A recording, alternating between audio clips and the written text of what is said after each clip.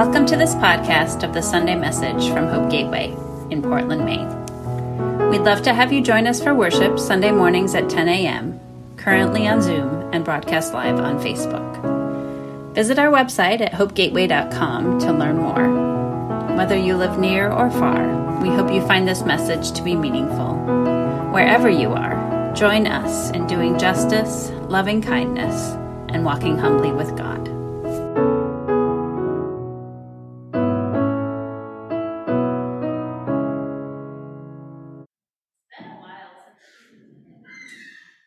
Am I on?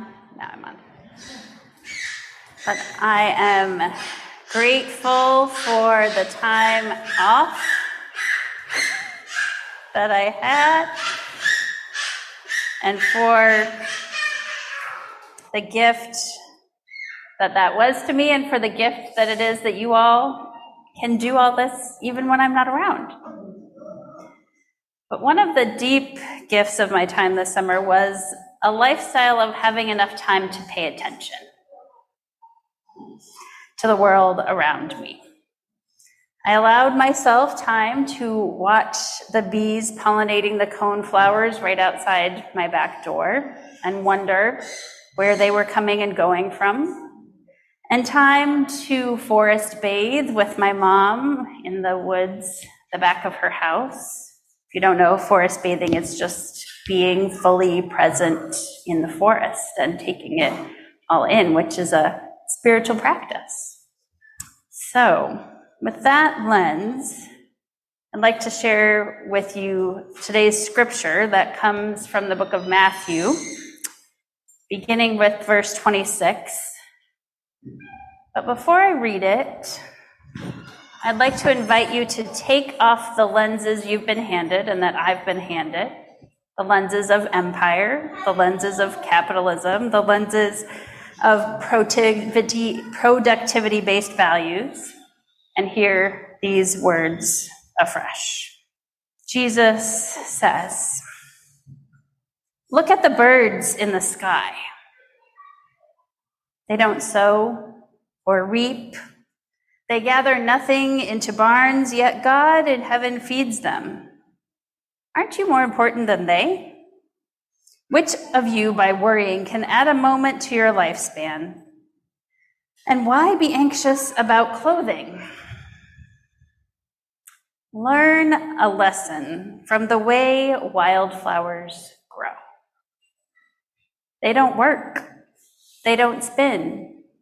Yet I tell you, even Solomon in full splendor was arrayed like one of these. Yet, if God can clothe in such splendor the grasses of the field, which bloom today and are thrown onto the fire tomorrow, won't God do so much more for you?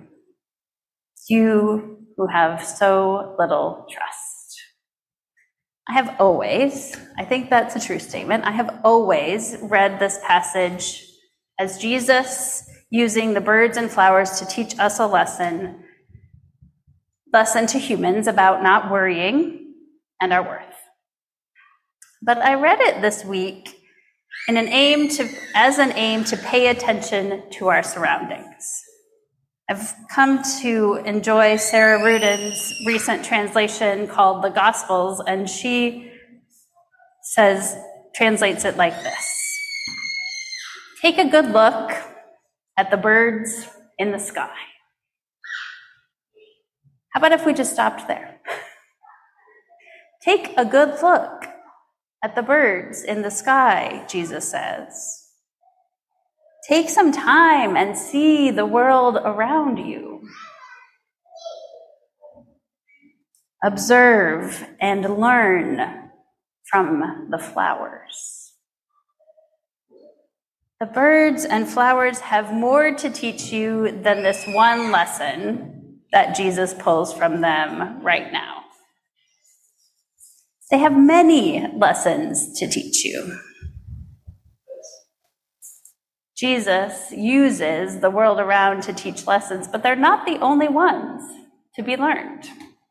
I have been learning many lessons from nature over the last few years, and maybe it's because I'm married to someone who's now working in a field that intersects with ecology all the time. But I also sense that humans are thinking more about nature and cherishing it more because of the climate crisis. So today, we're going to talk about trees and their remarkable capacities that exist under our feet. So, I have a question for you. Do trees communicate with each other? Yes. Well, there you go. So, what do you know that you want to share with us about trees communicating with one another? And or what did you used to be taught about trees' capacity to communicate with one another? Who wants to share?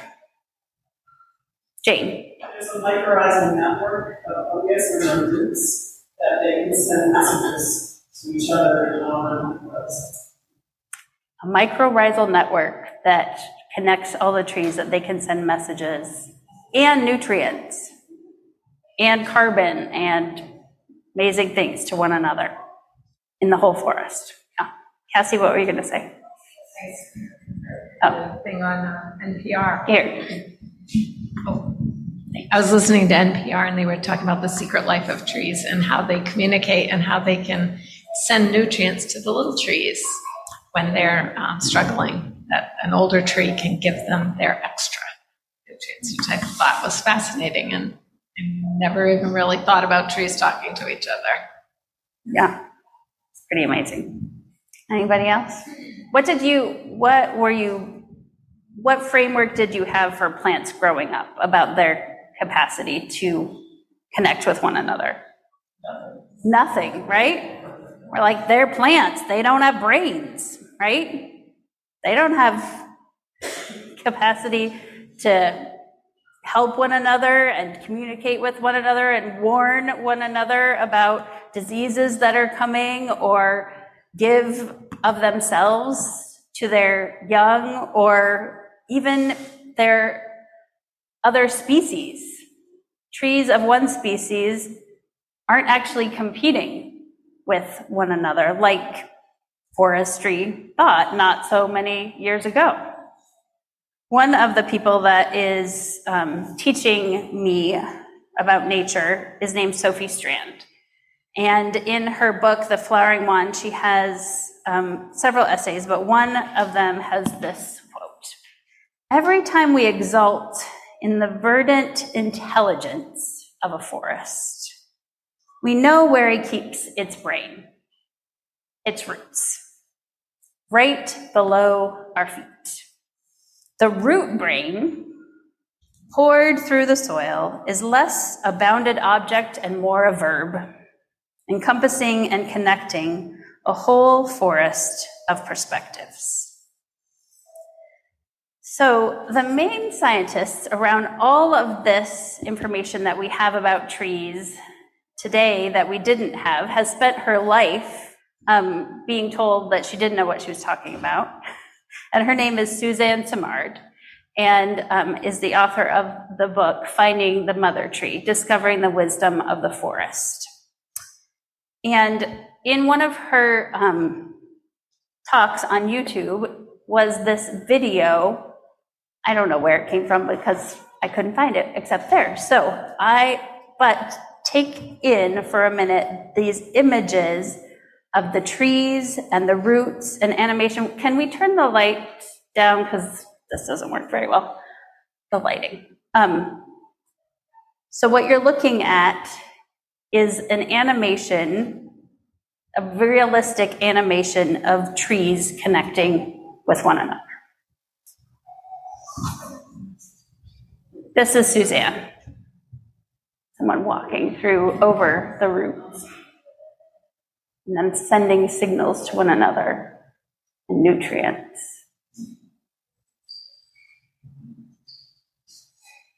All of this is happening under our feet, and we have been unaware of all of this happening. One of the sources of my learning about trees most deeply is the book The Overstory by Richard Powers. Really fabulous book. Very long, very lovely. And the book is not a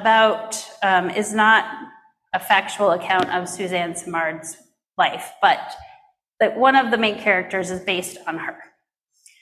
And when she's finally getting to the point where she's going to explain to others how this works, this is how the author tells the story of what she's explaining.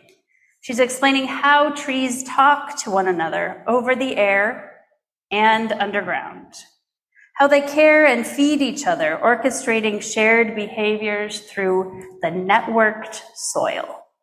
Not a lovely image, the networked soil. How they build immune systems as wide as a forest. How the wired up fungi feed the tree minerals. How the tree pays for these nutrients with sugars, which fungi can't make. Something marvelous is happening underground, something we are just learning how to see. Mats of mycorrhizal cabling links tree into gigantic, smart communities, spreading across hundreds of acres.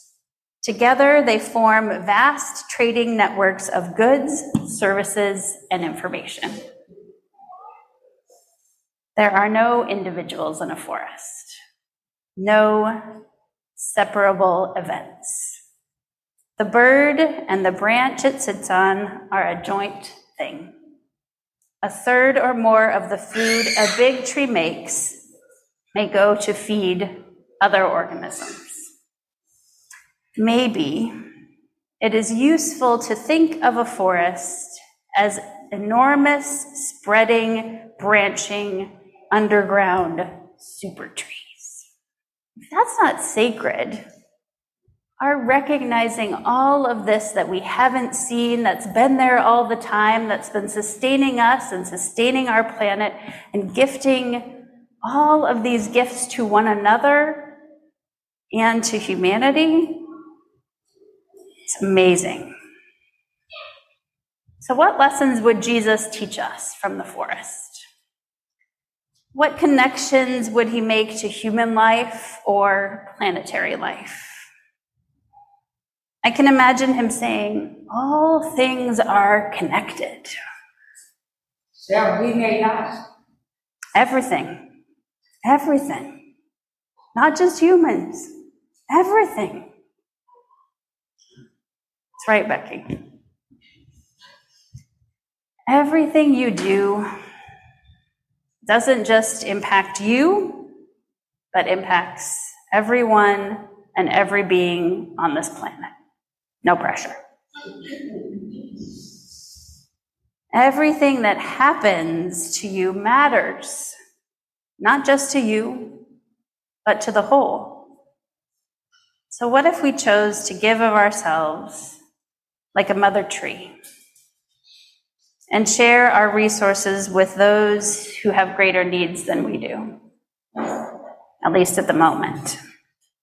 What if we built networks of mutuality where goods, services, and information were traded, not for profit or gain or power over, but for mutual benefit? What if? What if? So I invite you, I invite us to, in Jesus' words, take a good look at the birds in the sky, observe and learn from the flowers. Learn from nature by observing and being near. Take advantage of this season of growth, life, and harvest to see what is right under our feet and know that it is good and that you are good and that it is interconnected and that you are not alone. You are also interconnected. May we know these things, not just in our minds, but also in the rootedness of our bodies and our beings. May it be so.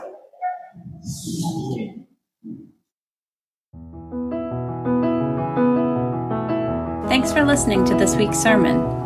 To hear more about Hope Gateway and to discover how together we can do justice, love kindness, and walk humbly with God, visit our website at hopegateway.com.